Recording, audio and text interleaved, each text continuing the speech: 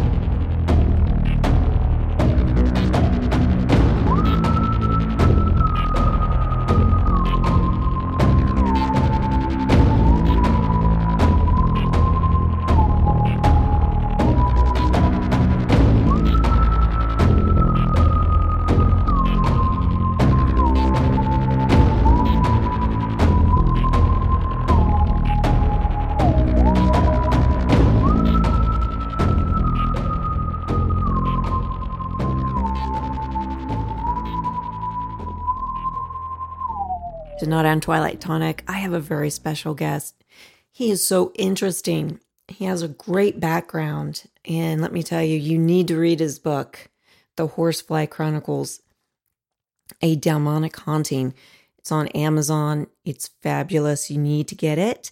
Phil Siracusa is on Twilight Tonic tonight. He's an author, a psychic medium, a paranormal investigator. How are you, Phil? Great. Thanks for having me on this evening. Thank you for coming on. Tell people a little bit about your background and what sparked this interest in the paranormal. I grew up in a household of 8, Staten Island, New York. And through adolescence, I remember seeing shadows and having nightmares that turned into night tremors. And we're talking about 4, 5, 6, 7 years old. And the night tremors, I'd wake up and see these disembodied figures and then go back to sleep, and they would still be in the dream state as much as the awakened state. So it was sort of like a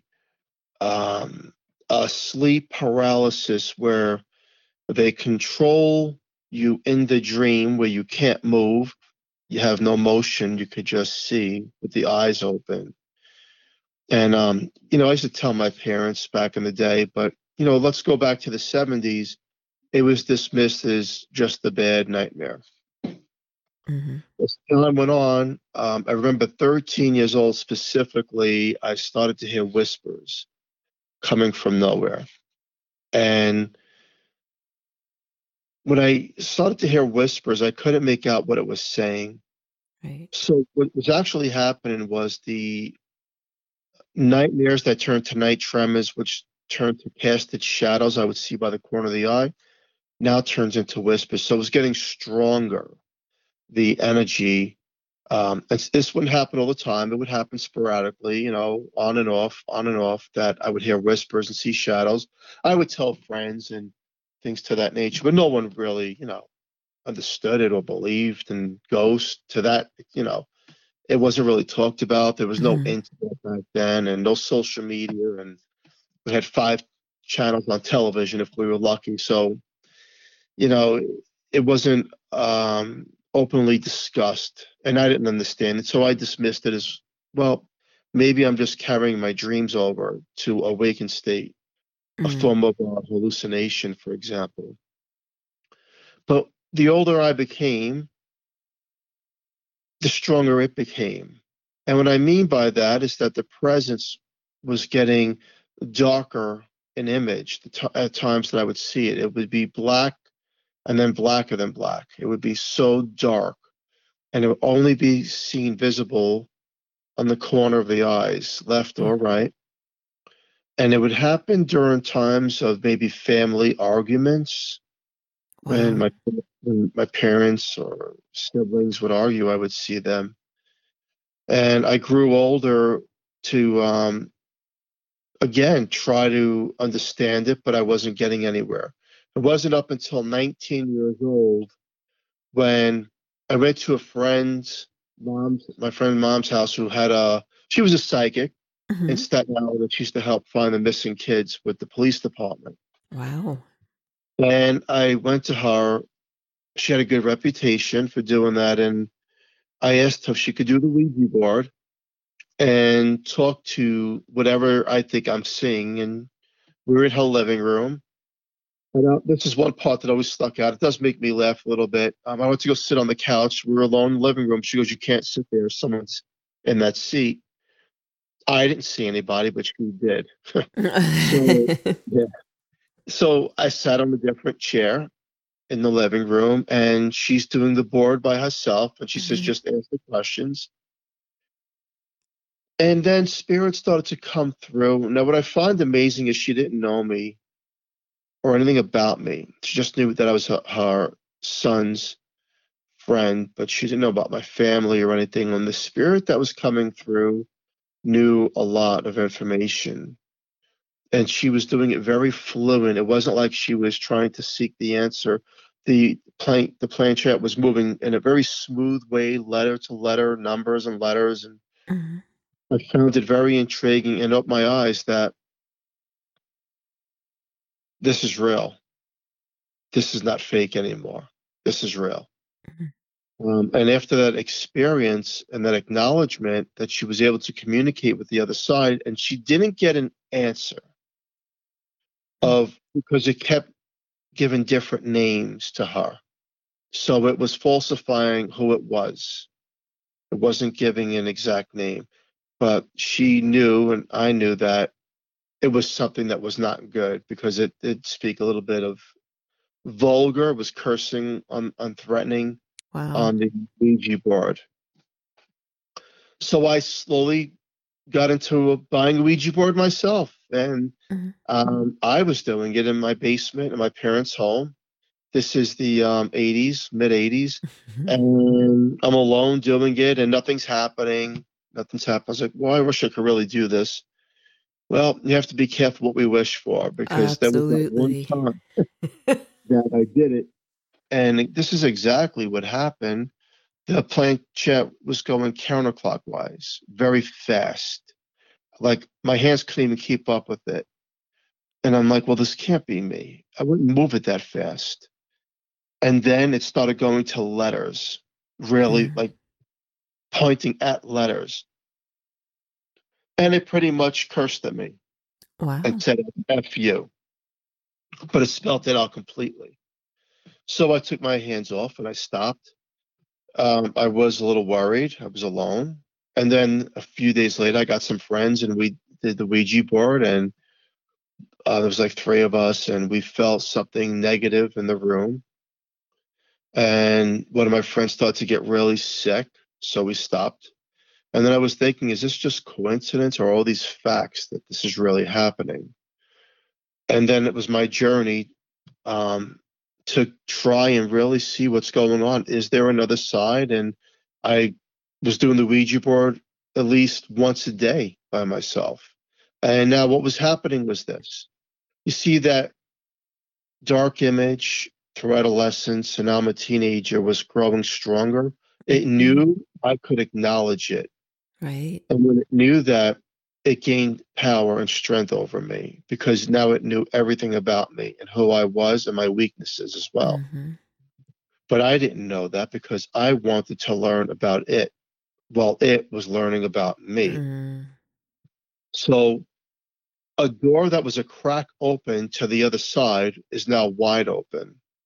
And once that door is wide open, again, not knowing what could happen and the possibilities, I became one with it in a sense of communicating with something. I don't know who I'm communicating with, but also I feel empowered by this entity. Wow. So, did your parents feel this entity, or your sisters or brothers? Did any of your siblings feel this? I kept it alone, just to myself and a close circle of friends, the family. Wow. Nobody could feel it. It just stayed by Well, I you, wouldn't didn't talk it? about it. Wow. I wouldn't talk about it. It was like that hidden little secret that we all have, that Yeah. skeleton in the closet. Well, Hmm. that was my skeleton in the closet of doing the Ouija board and trying to communicate with the other side. And this is at the early ages of life. Yeah. And after all this happened, Phil, what, and you were like growing up and you had this around you continuously. Did this continue like when you were in your 20s as well? This always continued. Um, so my family, we all had moved to another home in Staten Island. Hmm. And I remember one day, then I brought it out to my sister, and I says, my sister, my older sister, Patricia, was like, you do this, see if it works in the kitchen. And she goes, okay. And she's doing it, the Ouija board. And a young girl comes through by the name of Sarah. And now I think that maybe she's moving it. And so I says, well, if there's really a young girl here that's claiming um, that she could see us, let's have her prove it.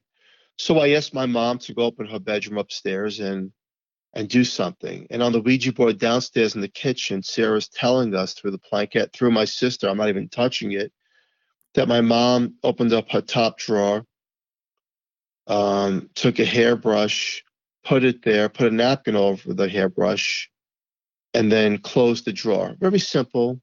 But she was telling us this, and my mom came down and told us exactly what happened. So we were all like, wow. And Sarah says at that exact point, now let me show you something else. Go look under your mom's car outside in the driveway. It was a little red Hyundai. She said that there's a rock holding the muffler down. Go look at it. So we all go outside in the front yard and driveway, and sure enough, there's a rock holding the muffler down. Hmm. Now we all go back on the board. So it was my youngest sister, my oldest sister, myself, my mom, and another friend. And now we're all like, wow. Yeah. And I asked, I said, Sarah, so you can see us? She says, yes. You can hear us? Yes. Can you touch us? Yes. Are you in the same room with us? Yes. Do you stay here with us all the time? Yes. Who are you? I'm Sarah. Why are you here? I asked, why are you here in Hmm. this home? I'll be here till it's your turn to Oh, me. And that gave me the chills. oh yeah. Because what she was Def- saying is she'll be around till I cross. huh. Um, Now, I will say this, you know, I had a lot of skeptical friends. I myself at points were skeptical of this. And I remember telling all my friends, I'm in my early 20s, and I said, you're not going to believe this. So they would come over to my mom's house, and sure enough, they would call the bluff and say, okay, Sarah, come on, where are you? And one time she says, well, I'm in the basement in the garage. Why don't you come down here if you don't believe me? Hmm. No, I was a big guy. My friends are big kids, and I'm like, we were acting like big babies because we're like, no, you go first down there. No, you go first. And we opened the basement door and we're holding each other's hand like a bunch of babies because we didn't want to go down it because we didn't know what we were going to see because the way she was saying it on the board was so straightforward. Hmm. We start walking down the basement stairs and the top door shuts real fast. Well, we all froze. Now we're between the midpoint of the basement and the top stairs, and the door shut on us. We go into the garage. We open the garage door. We walk in the garage, and we hear something moving at the end of the garage. It was a two-bay garage. Um, and we walked to that side. Now, we didn't see nothing, but it felt eerie. It felt like the energy was off. Right. Something was different in the corner of the garage. We all go back upstairs. We go back on the Ouija board, and and then my friends to her and she goes, "Well, I seen you. Thanks for coming down." Oh. Now, um, she was able to tell us things that only we would know. Mhm. She proved herself, and she showed herself at times through the mind's image, not through the visible eye. She showed herself with the white dress, a heavy white dress, dated back from, like, I would say the 1800s, a very white complexion, high cheekbones, black eyes, black hair, no older than 11, Mhm. around that age, very fair skin, very pale, and very mysterious looking. And we all seen Mhm. this image of her at different times. Wow. And that's Sarah. And I grew into talking to Sarah now by myself on the Ouija board. And she became also an empowerment to me because I felt like, well, if I have a friend on the other side, and I don't know exactly who she is, because she wasn't telling me where she was, if she was murdered, how she died, where Yeah. she died. We weren't getting that information. We were just getting the information of the now and then and the image from the 1800s, but we were not getting any information of who her family was, anything Mhm. to that. She proved more than several times that she was capable of moving objects as well. She would be able to move little things right in front of you, not Mhm. big objects. We're talking like a fork or a spoon or a dish or a cup, very small movements, very, very small. Mm. Interesting. And that And her takes a lot of energy, energy for them to do that. oh, yes. And whenever this happened, I felt depleted of energy. Ah, interesting. And that brought me to going to a place in New York City that my friend had mentioned to me. It was called Magical Child. Mm. And it was owned by a Wiccan. And it was a really unique store. The store had potions and herbs and boards and books of the dead, and like you went in there, you felt like this is the most mysterious, unique store that has all the different things, Mhm. the moments in time of paranormal and supernatural and things to that nature. And I came across this one book that I wanted. It was called Goetia, Goetia, Mhm. and it was several $100s. It was had this gold lettering behind a glass cabinet, and I really wanted the book. I was drawn to the book, and I remember they wouldn't sell it to me. Really? Um, no, they wouldn't sell it to me. They said, I don't know what I'm doing, and it's a very dangerous book. And I insisted. So they made me sign a waiver that I would not hold the store responsible if I was to purchase this book. I signed a waiver and I bought the book. Now, we could say, well, it's just a book, but it's not just a book. As I took the book home and I started to read it days later, the book was based off the work of King Solomon, Mhm. and it was rewritten by Aleister Crowley. The book is for one purpose only. It is to bring up the evilness of those that have crossed over, Mm. spirits, the evil spirits of the dead. And I didn't believe it because I don't believe in anything, of course. That's just my nature. And I tested that book. And I remember trying to do something with it. I read the passageway to one of the points in the book. Um, Very distinctive. It was the greater curse. And I did it against somebody that I didn't like. And again, I did it. I didn't believe it that would work. Right. Um, but it did work. Mm. And I thought it was coincidence. So At that point in time, now I'm 23 years old. I'm working in a bar that's owned by the mafia. And, when you work for any organized crime family, they want to know everything about yourself and your family. We would get into these long conversations. Well, growing up in Staten Island, I mean, back then, 30% of Staten Island was all mafia. Hmm. Um, Staten Island, Brooklyn, it's the background of mafia, right? Right.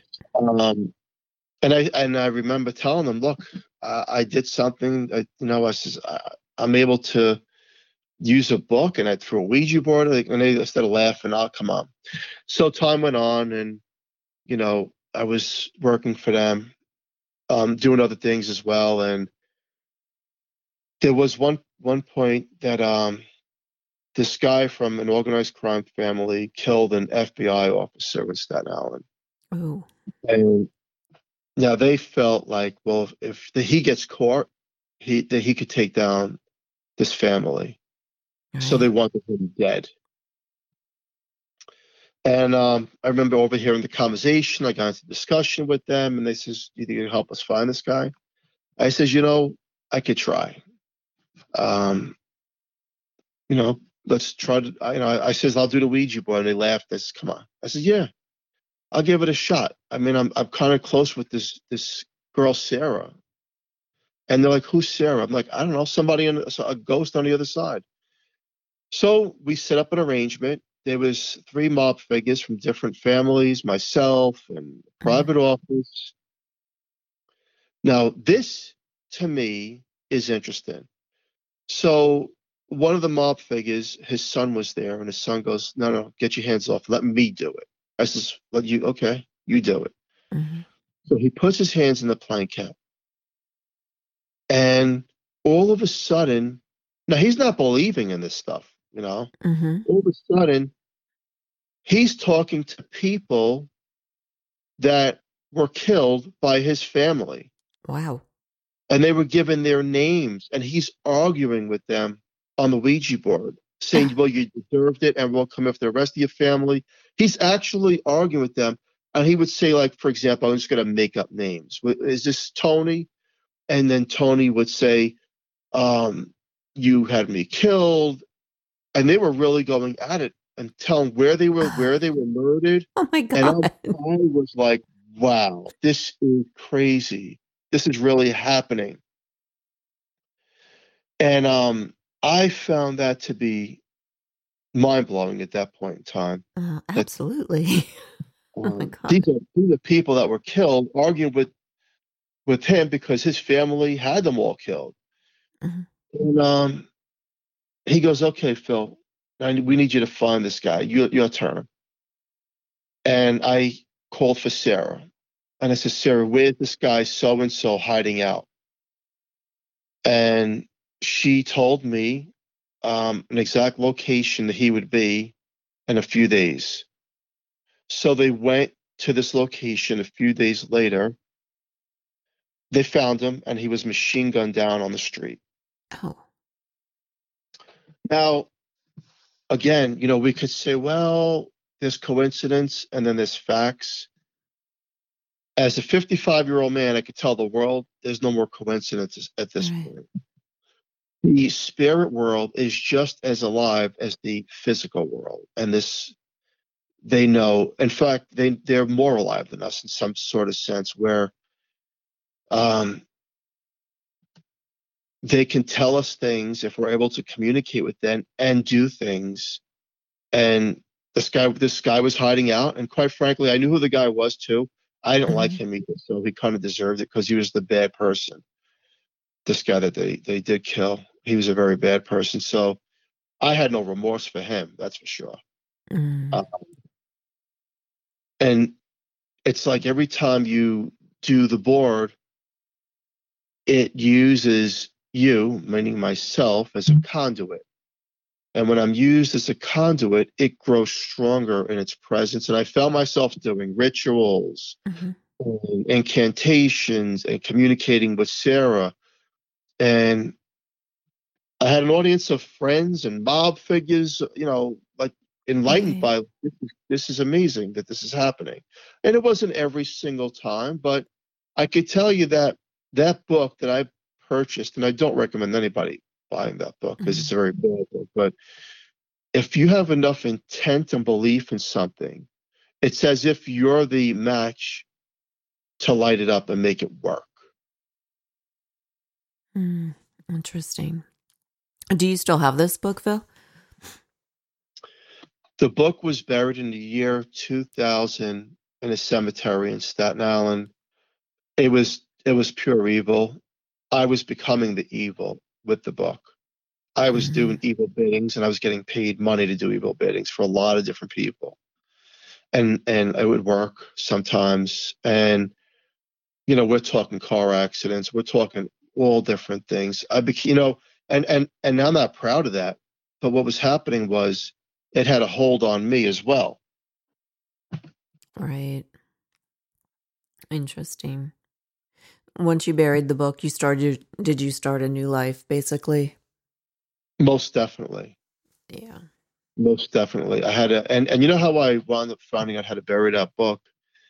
I would go to different psychics, New Jersey, New York City, Staten Island, Brooklyn, Mm, because I felt like this thing was around and it was working towards my intent. And some of them said the black shadow that was casted behind me.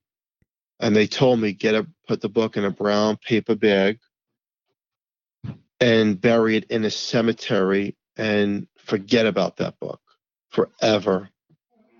gotcha. And I did that with a friend. I thought it was stupid, that it wouldn't work, but it did work. It buried the curse with the book and the intent, and I had to put that to bed. And to the listener out there, I want them to know this is that when we wish for something, be careful what you wish for. When you have an intent on wanting something, be careful of the intent. Because if it's any act of evilness or thoughts of negative towards another person, the possibilities are very strong that it can happen. Right. And the book was the tool, and I was the conduit for the Mm. tool. And the entity was growing stronger. What happened to Sarah, Phil? You know, I don't know if I can answer that question appropriately because I don't have a solid answer to that. Mm. So I live in a home called the Horsefly Chronicles home. It's a haunted house in Easton, Pennsylvania, and Hmm. it's in a state neighborhood. It was built in 1996. We didn't make a large investment to buy a haunted house. It just so happened that we did. And Sarah's always been part of everything, proving herself. Hmm. And I would have different teams come here from around the world. To date, we had over 52 paranormal teams, psychics, mediums, remote viewers, Wiccans, shaman, priest, reverend, all walks of life because we wanted the entity removed, entities. One of Hmm. the last teams that were here was NESPR. Uh-huh. NESPRs, the ones who have the Annabelle doll, based off the Warrens. They, the Amityville Horror, the Conjuring, and Right. Insidious, and all those movies. Um, they asked me a certain question when they were investigating my location. They asked me, ask out loud, Sarah, who are you?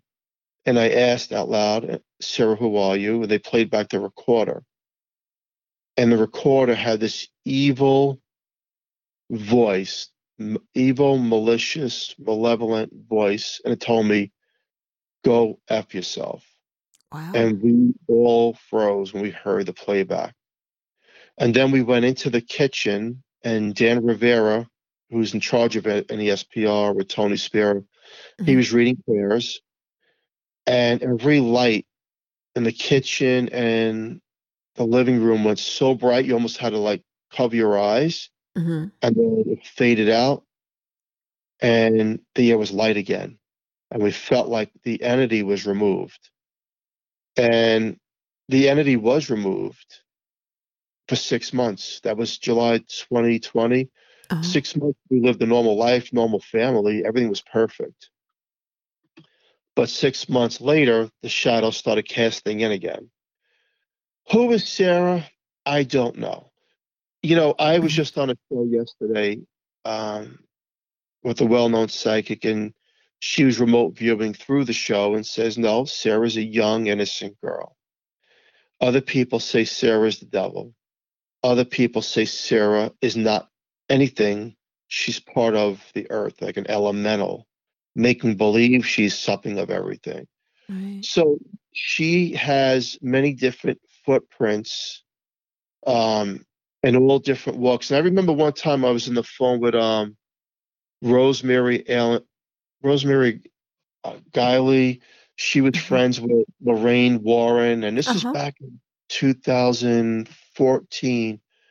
And she calls Lorraine Warren, and Lorraine Warren told her to stay away from this house.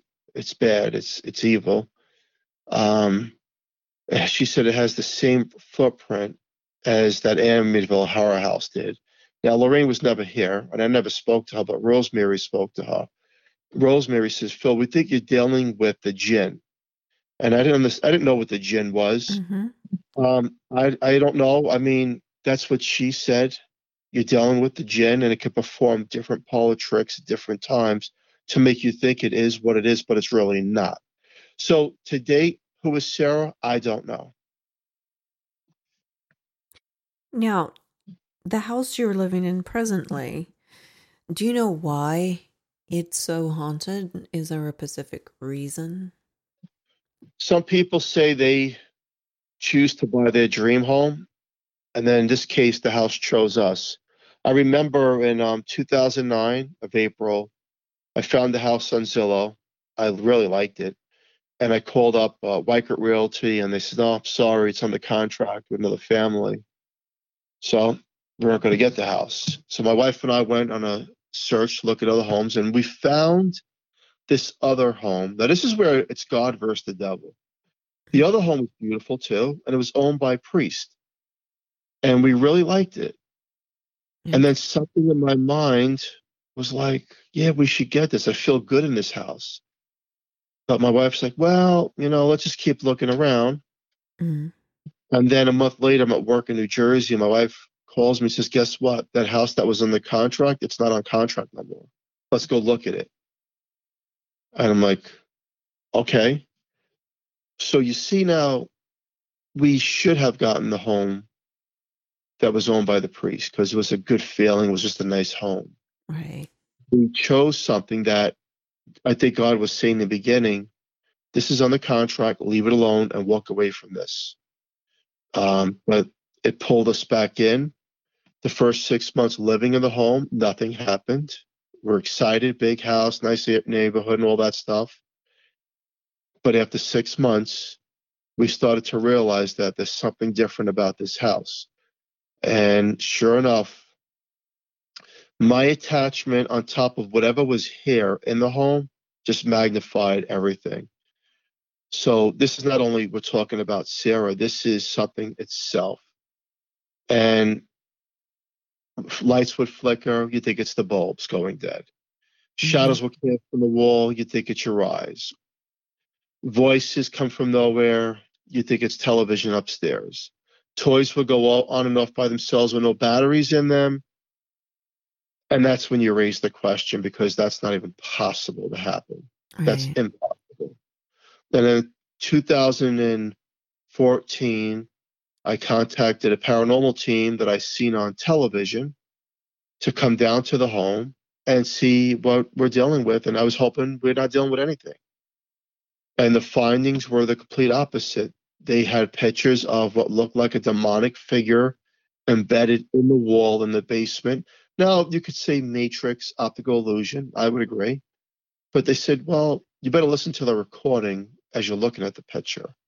And the recording was growls and threats, evil threats, like we will all be deceased, and it spoke different time, different, not just of the English language, but different languages Mm-hmm. that I wasn't understanding. Neither were they. Um, Evil threats. And then a month later, I contacted another paranormal team to validate the first paranormal team, and one of their team members got hurt in the house. They got scratched in the ankle real deep by nothing that was there, and they were bleeding really bad. Mm, So it was making its mark. right. Um, and now my mission was to prove to the world that this is really happening. I'm a blue collar worker, raising a family. The home is not looking haunted. It's not a 100-year-old house.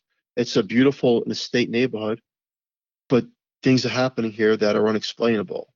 Right. And throughout time, we try to remove it, and we all lost the battle. Whether it's myself or the ministries were here, ministries, people would be in car accidents, heart attacks. A horsefly would appear in the most mysterious times during the course of this dead of winter. Very odd things would happen. First the shadow, then the horsefly. And that's where the name, the Horsefly Chronicles, Mm. falls into play. I was wondering about that. That was going to be my next question, but now I know where it comes from. I know my question is, Phil, is the land itself haunted? So we had researchers do the homework on the land. Mm-hmm. We live in eastern Pennsylvania in a town called Forks Township. Now, way back in the day, the Iroquois Indians used to be here. The Iroquois Indians had a battle, and there was a treaty that was signed that they were lied to, and there was a lot of slaughter on the land between Forks and Delaware River. There's a lot of bloodshed between the both parties, and some of the pictures that we do have from paranormal teams look like false face masks of somebody holding a mask over their face trying to scare someone else away. Mm-hmm. And then, well, I have had people, try to figure this out, and they go, well, it is possible that the land was cursed against the rivals, and no one, there's a possibility, but there's no proof behind that as well. Right. It's just a up in the air question mark. Was the land cursed so that no one could live on it? Whether the home is here or not, it's part of the land. They were Mm-hmm. part of the land. It was their land. I don't know for sure, but that's what it goes back to after they had it. And then you go back to, let's say, the next 50 years, it was all farmland. And then in the 90s, they started building homes over here. Mm. Now, um, we've had a lot of people in the paranormal community come to our home that do these investigations as well, because we can't investigate our own home because we're blocked of whatever's in the home. Right. And I could say that whatever's here is very intelligent. It can manipulate the mind. It can control you. It can drain you like it drains the batteries on paranormal equipment. It can follow you home. It's proven that as Oh. well. And it appears when you mock it, mimic it, try to remove it, or don't Right. believe it. It has an ego. Wow. And the ego is it will show you who it is when it's ready, not on your watch, but on its watch. And I had people from different states come here, and they would say, like a week or two later, this thing is back with me now. I have to get it removed, like this thing out of here. Mm-hmm. Uh, it's hard to believe a lot of this stuff. It really is. They would send pictures of a horsefly at odd times. I would hear mysterious things about what's happening in their home. And it's all the same pattern and signs that would happen here when we first bought the house. Right. Now, Phil, do your kids see anything?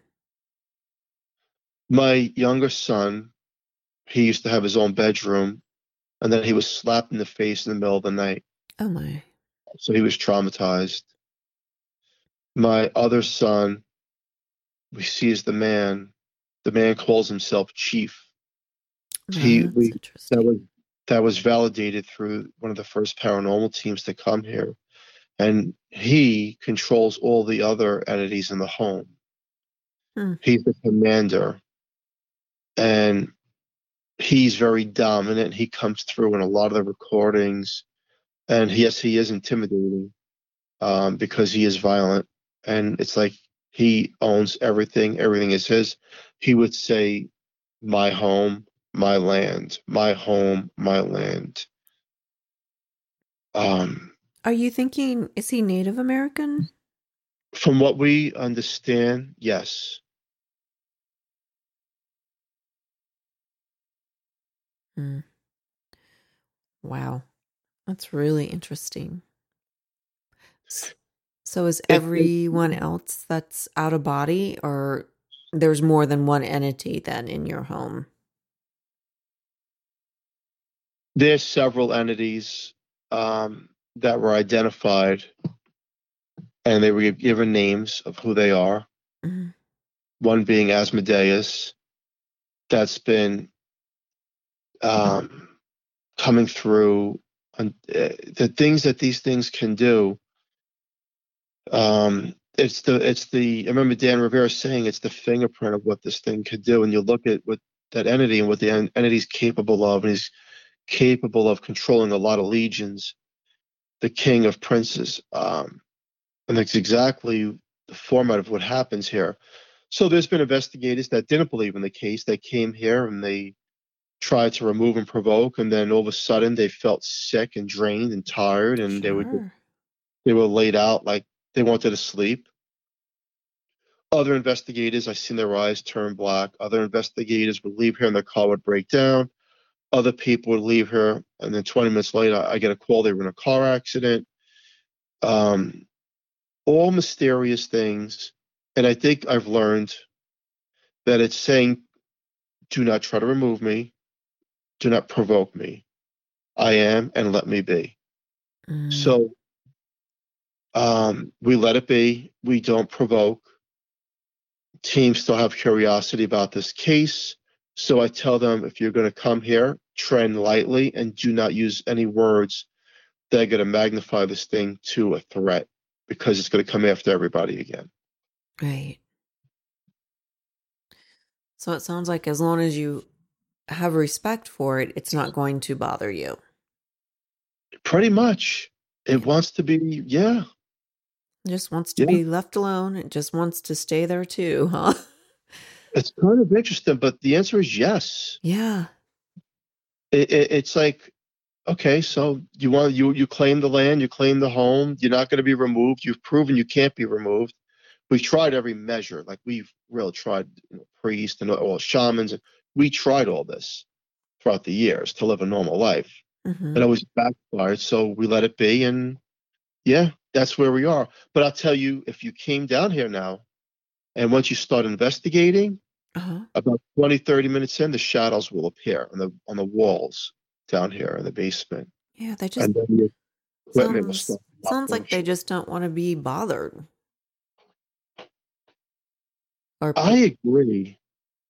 or provoked. They're fine as long as you respect them, but once you start poking the bear, it's going to be like, okay, I'm here. I've poked the bear many of times because I didn't believe in it. Yeah. I didn't believe the possibilities of what it could do, and what it was. There's no label on it, but it is what it is. It is real. So what does it do? What happens in my house? So my walls don't bleed, my pictures don't fly off the walls. The shadows will appear, the voices will come, and you'll hear the voices. You will feel drained and tired. If you're on a CB or walkie-talkie talking to somebody who's investigating, Hmm. it will come through and mimic you. Wow.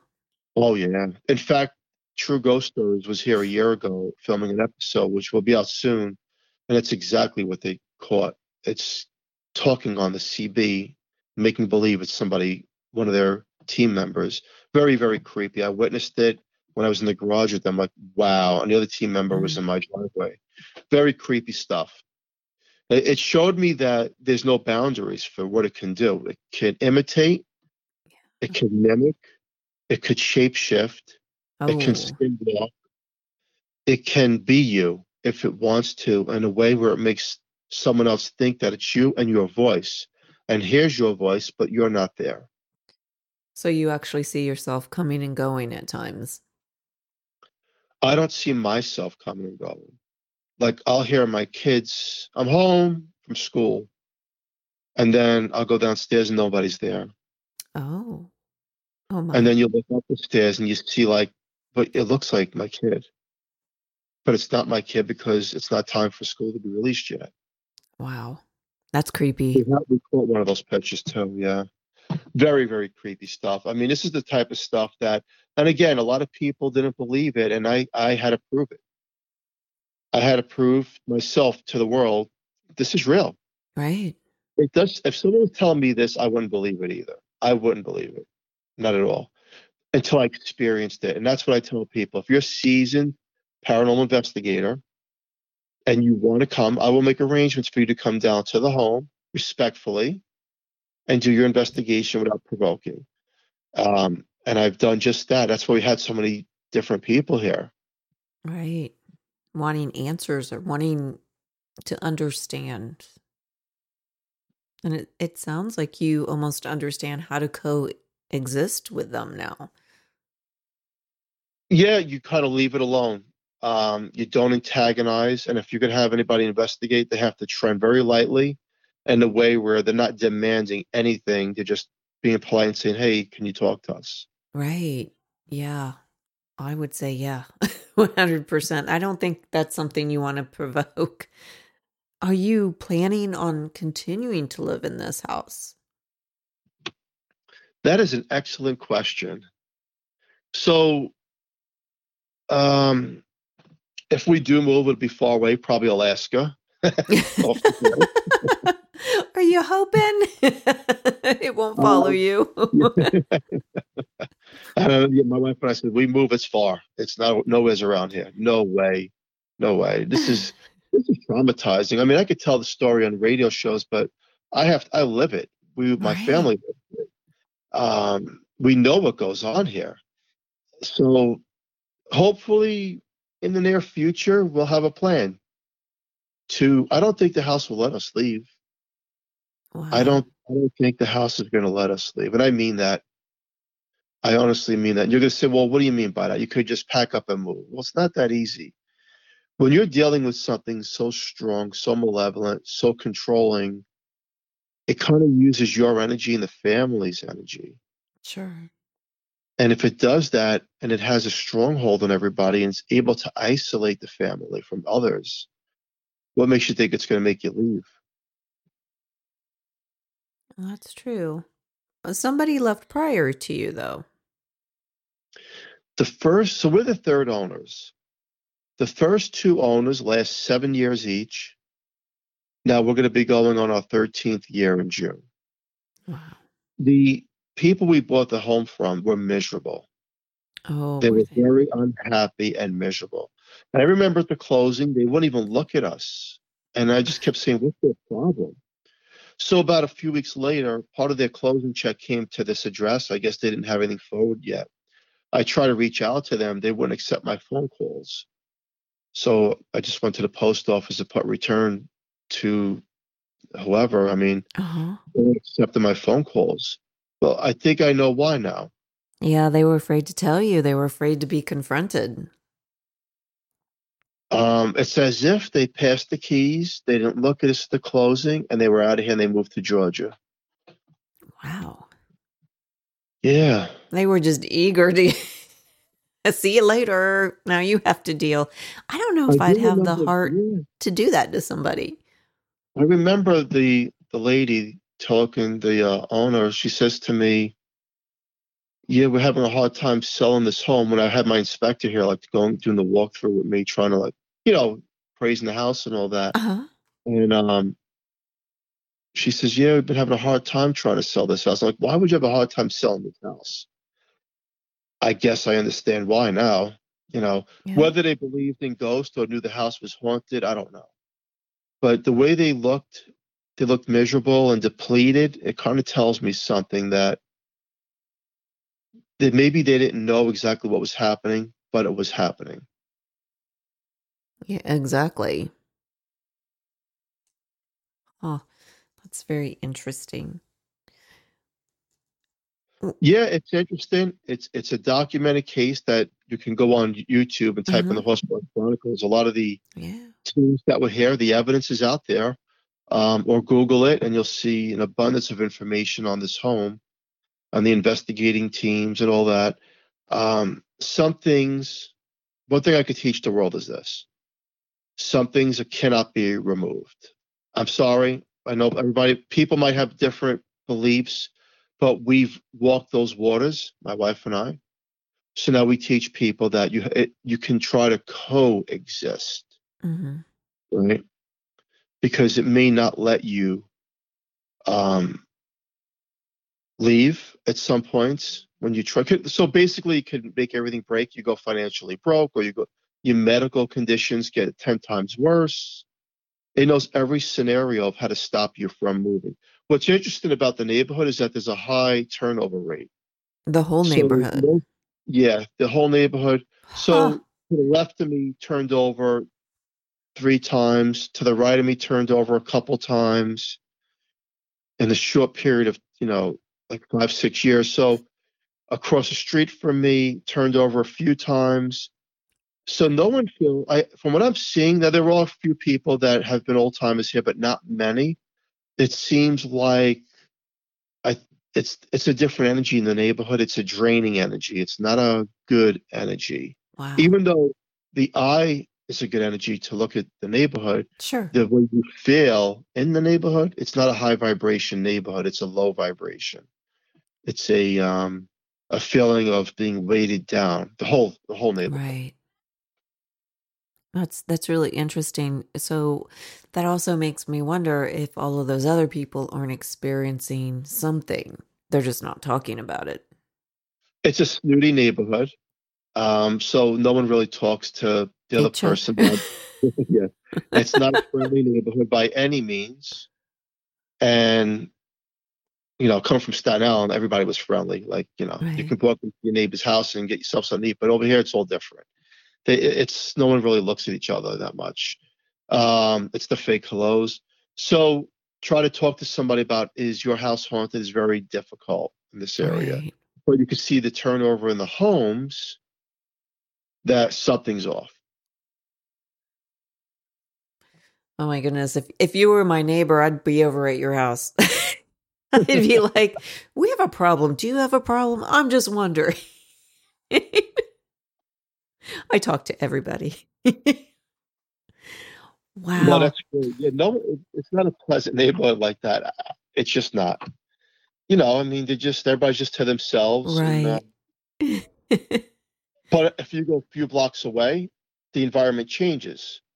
I know. That's It's like in interesting. the summer, people having pool parties and everybody. Yeah, in fact, my wife and I went to a pool party in a different neighborhood about 5 minutes away from here a couple months ago. And what a nice neighborhood, high vibration, everybody's swimming, neighbors are up.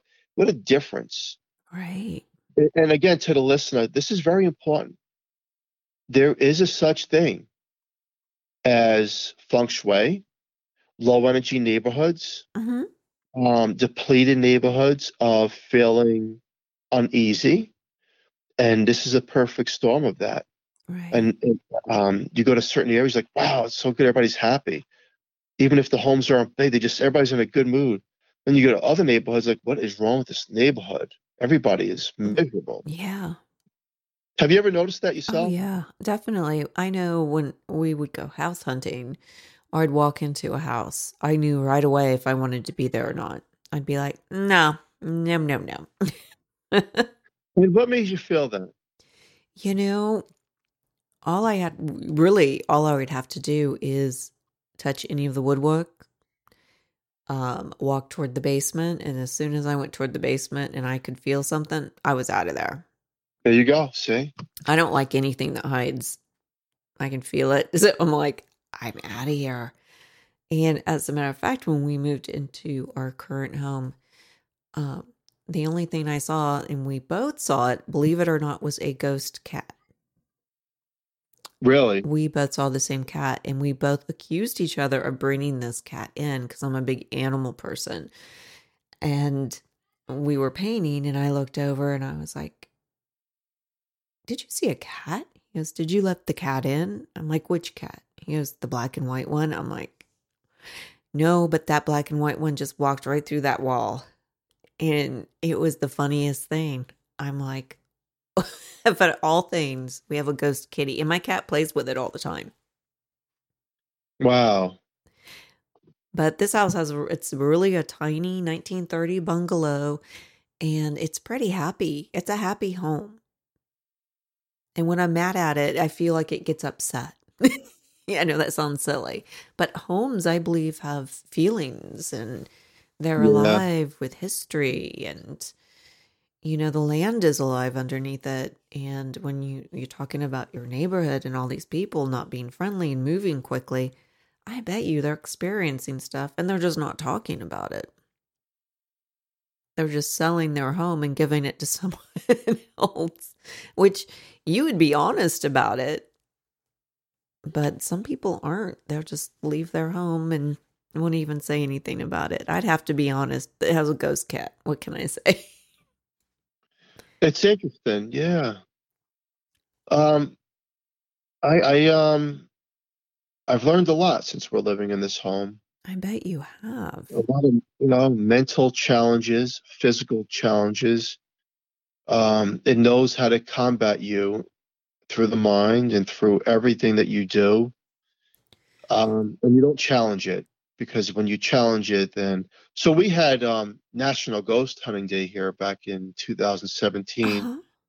and Brian Cano was here, and they wanted to use this house as the command center. And I'll never forget that if it could go wrong on that day, it did go wrong. Nothing worked. The internet didn't work. Mm. Cell phones weren't working properly. Brian Cano's car alarm was going off by itself. And then when we got everything to work that night, when he Mm-hmm. came into the basement during the live stream, when they were going around through all the different states around the world, they came to this home because this was the command center, and they're broadcasting from here, and the entire internet shut down through all the states at the same exact time for about 20 minutes, and then went back up again. Wow. So talk about the other side, knowing how to manipulate electricity. Now, Phil, do you has with everything you've said, that how exhausted you get and how manipulative they can be, do you feel like a sense of compassion towards them? Or a sense of more, you have no choice but to respect them? Is there a compassion there, or is it just a forced respect? There It's is. it's a forced respect. Ah, okay. So it's almost like, and they're very intrusive. I had mediums come into my living room, and it's documented. They're looking at something. They go and they're explaining. He's a male. He's big. He calls himself chief. Mm-hmm. This man is intimidating. He's scary. I cannot tell you how many people have said that. People who came in my front door, my foyer, they would grab their throat because they were being choked. Wow. Um, yeah, if he don't like you, you have a problem. You have a problem. You have a serious problem. Now, Wow. lately, we haven't had that problem with this guy. Mm-hmm. Where is he? I don't know. I mean, I don't know where these things go. Probably to your Um, neighbor's house, so they sell it. maybe his house on the He's going around to each of them. He just found you because you can communicate with him because you are also you have the ability to know that they're there and an understanding that maybe a lot of your neighbors don't. That's true. My wife said that we act like lighthouses. So if we're Yep. like a lighthouse, then the other side knows that we're able to communicate. But yet, I'm still blocked to this man. I only go by what people tell me, what they see with him, and the voice that comes through in the recordings, like the spirit box. Mm-hmm. Um, but I don't know. I've never seen him. I only feel the image of him, and Right. he is a big man. He's threatening. Does your wife see him?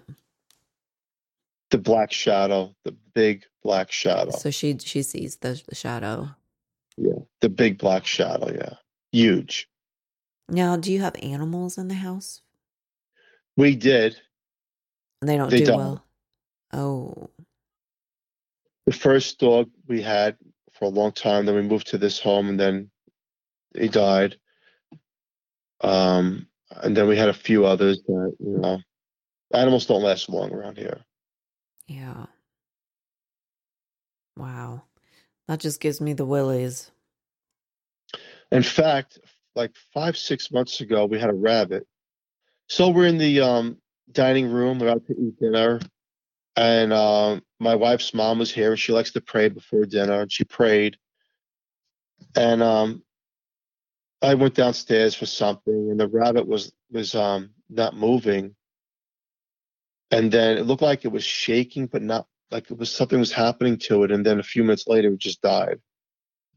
Now I don't know if that was a threat because of a prayer, but I do know that previous prayers in this home backfired. So it could be that this thing does not like religious artifacts, Mhm. objects, prayers, things to that nature. Maybe it feels threatened by it. I don't know. I really don't know. Wow. You've got your hands full. Oh, definitely, and then some. Oh my gosh. And not only are you putting up with this, you and your amazing wife has you guys have a show, the Horsefly Chronicles Radio. You have a radio show. You know, we were approached years ago, and people felt like you live in a haunted house. You've been on interviews. Why don't you interview people now so you could share experiences? Right. And we says, you know what? We'll give it a shot. We started out on a small network, and then we moved up to a huge network, and then um, it grown so much that we were like overwhelmed because now we're interviewing people all walks of life. We interview celebrities, millionaires. We interview doctors, lawyers, scientists. We interview, and I could all different spectrums of life, and I could tell you that it's not just the person that was a lower middle class. But his mind was just thinking that his house is haunted. No, there's people who are well off. There's people who are high up there on a totem pole that also deal with these things in their own homes, and whether they're mansions, Right. uh, whether they're little capes, where no matter where they live, they also have experiences that are mind blowing. So I mean, we interviewed David Ullman one time, and now David Ullman, um, is the house in between Sharon Tate's old house, Uh-huh. Yeah. and he would tell us the ghost in his home. Then we had Deborah Voorhees from Friday the 13th. Then we had the mom from the movie E.T. And all these people have experiences, very not as hard as what we're dealing with, but they have ghostly experiences. And it goes to show you that you're not alone in this, in the paranormal and the supernatural. All walks of life deal with this. Some people choose to talk about it and others don't.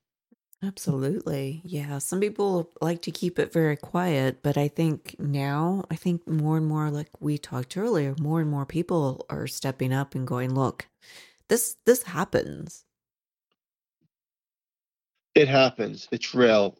And here's what I could say is respect the other side as if the other side was somebody because you don't know who you're talking to. Absolutely. And be careful of your intent and your thoughts, because this show, I want people to understand and learn, is that through adolescence, I was pulled in my teenage years, and then I started doing bad things. And I was pulled into that world of darkness, becoming with the dark, using the book of Goetia, using the Ouija board, Mm. doing rituals, casting spells and curse and all this other stuff that was coming through me as if I was the conduit and part of it, and I was, and it was working. So we have to be careful, Absolutely. uh, because we just don't know what we're dealing with and what it's capable of, and it is capable of a lot. I agree. So, Phil, how do people get a hold of you? How do they listen and watch your amazing show? because you have some great guests on. Oh, thank you.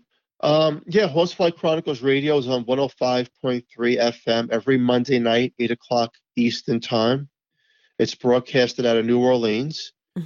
Um, and then it's on all the platforms Okay. So it's that are on out there. Spotify, iTunes, Everything, iHeart. everything. You Every name it, every single one. So it's a live show on FM, and then it gets aired on all the other streams as well. and So they could be listened to. I highly recommend everyone listen to it. It's a great show. It really, really is. And order his book on Amazon. It looks great. I mean, you've done some amazing work, and I think you're helping a lot of people, Phil. My movement is to help people because if I deal with it, my family deals with it. I want other people to know that you're not alone and tread lightly. And sometimes you have to make believe you don't see what you see to live a Absolutely. normal life because it wants acknowledgement. And once it gains that acknowledgement, it gains you. So we have to be careful on that. You can also find me on Facebook, Philip Syracusa. And there's a book that Christina Corsetti is currently writing for me. And it's how everything transpired to be the Horsefly Chronicles and what happens. It's the untold story, everything going on. She owns the Paranormal magazine, and you can look for the Family Cabin. It should be out in the next couple of months. There's trailers of documented people talking about the horsefly on my Facebook, and these are testimonies that are from people around the world. There's a few different trailers, people you may know when you listen to these trailers of people coming forward talking about this case. So the Family Cabin is something I'm looking forward to because it gives the completion of everything, not just a scratch on the surface. The first book ended in 1999, but I wanted the complete book up to date of where we are and how we're Right. living and how it all started from, um, as a memory, a thought that became a reality. Absolutely. And Phil, I would love to have you come back on in about 6 months and we can see where you're at with all this. Most definitely. I would I'd love to. love You have a great show. And I've actually learned some stuff too tonight by talking to you. You're a professional dancer. to. Many And years. many, many years, and you're in paranormal, Mhm. because you've had your experiences. A lot of people have these experiences at a young age, Yeah. and now you have a podcast. It's funny how that works, but I love it. How Yeah. it's sort of like our story. Like you live it, and then you want to talk about it, and then you want to interview people about it because you want to share information. And I think it's incredible that we're doing this and that Yeah. it's not hidden because one of the most, how do I say this in a polite way? There's all different types of religion. I respect everybody's beliefs and what they believe in religion, no matter what religion you are, Absolutely. but also respect the fact that the people that go through paranormal phenomenon and ghostly experiences also does exist, like everything else does exist. Every religion, every belief, this also does exist. And if this exists, then we have to know that the person telling us the story or information of what they're going through, um, has to be taken wisely and use chosen words to help that family going forward because maybe you can do something for a family that's going, through negative times. And that's what myself and my wife do. We help other people now by talking to them, by maybe we'll go to homes and see what's going on over there and see if we can validate, educate, and then we know other people. We don't know how to, I can't tell you that we remove things because we don't. Right. Obviously, we're living with it, but we do know people that can help. Now, sometimes things can't be removed, like this case. You just can't you can't remove this thing. It ain't going to go nowhere, but Right. that's okay. But push the movement forward of helping other people and Oh, keep the thoughts positive and keep the negativity out and turn a negative into a positive as much as you can throughout the course of life, because these things feed off of negativity. Absolutely. That's a really good point. Phil, thank you so much for taking your time out of your busy day, and you have a wonderful weekend with your amazing family. Thank you for having me on. It's my pleasure, and I look forward to speaking to you. Yeah, me too. Good night.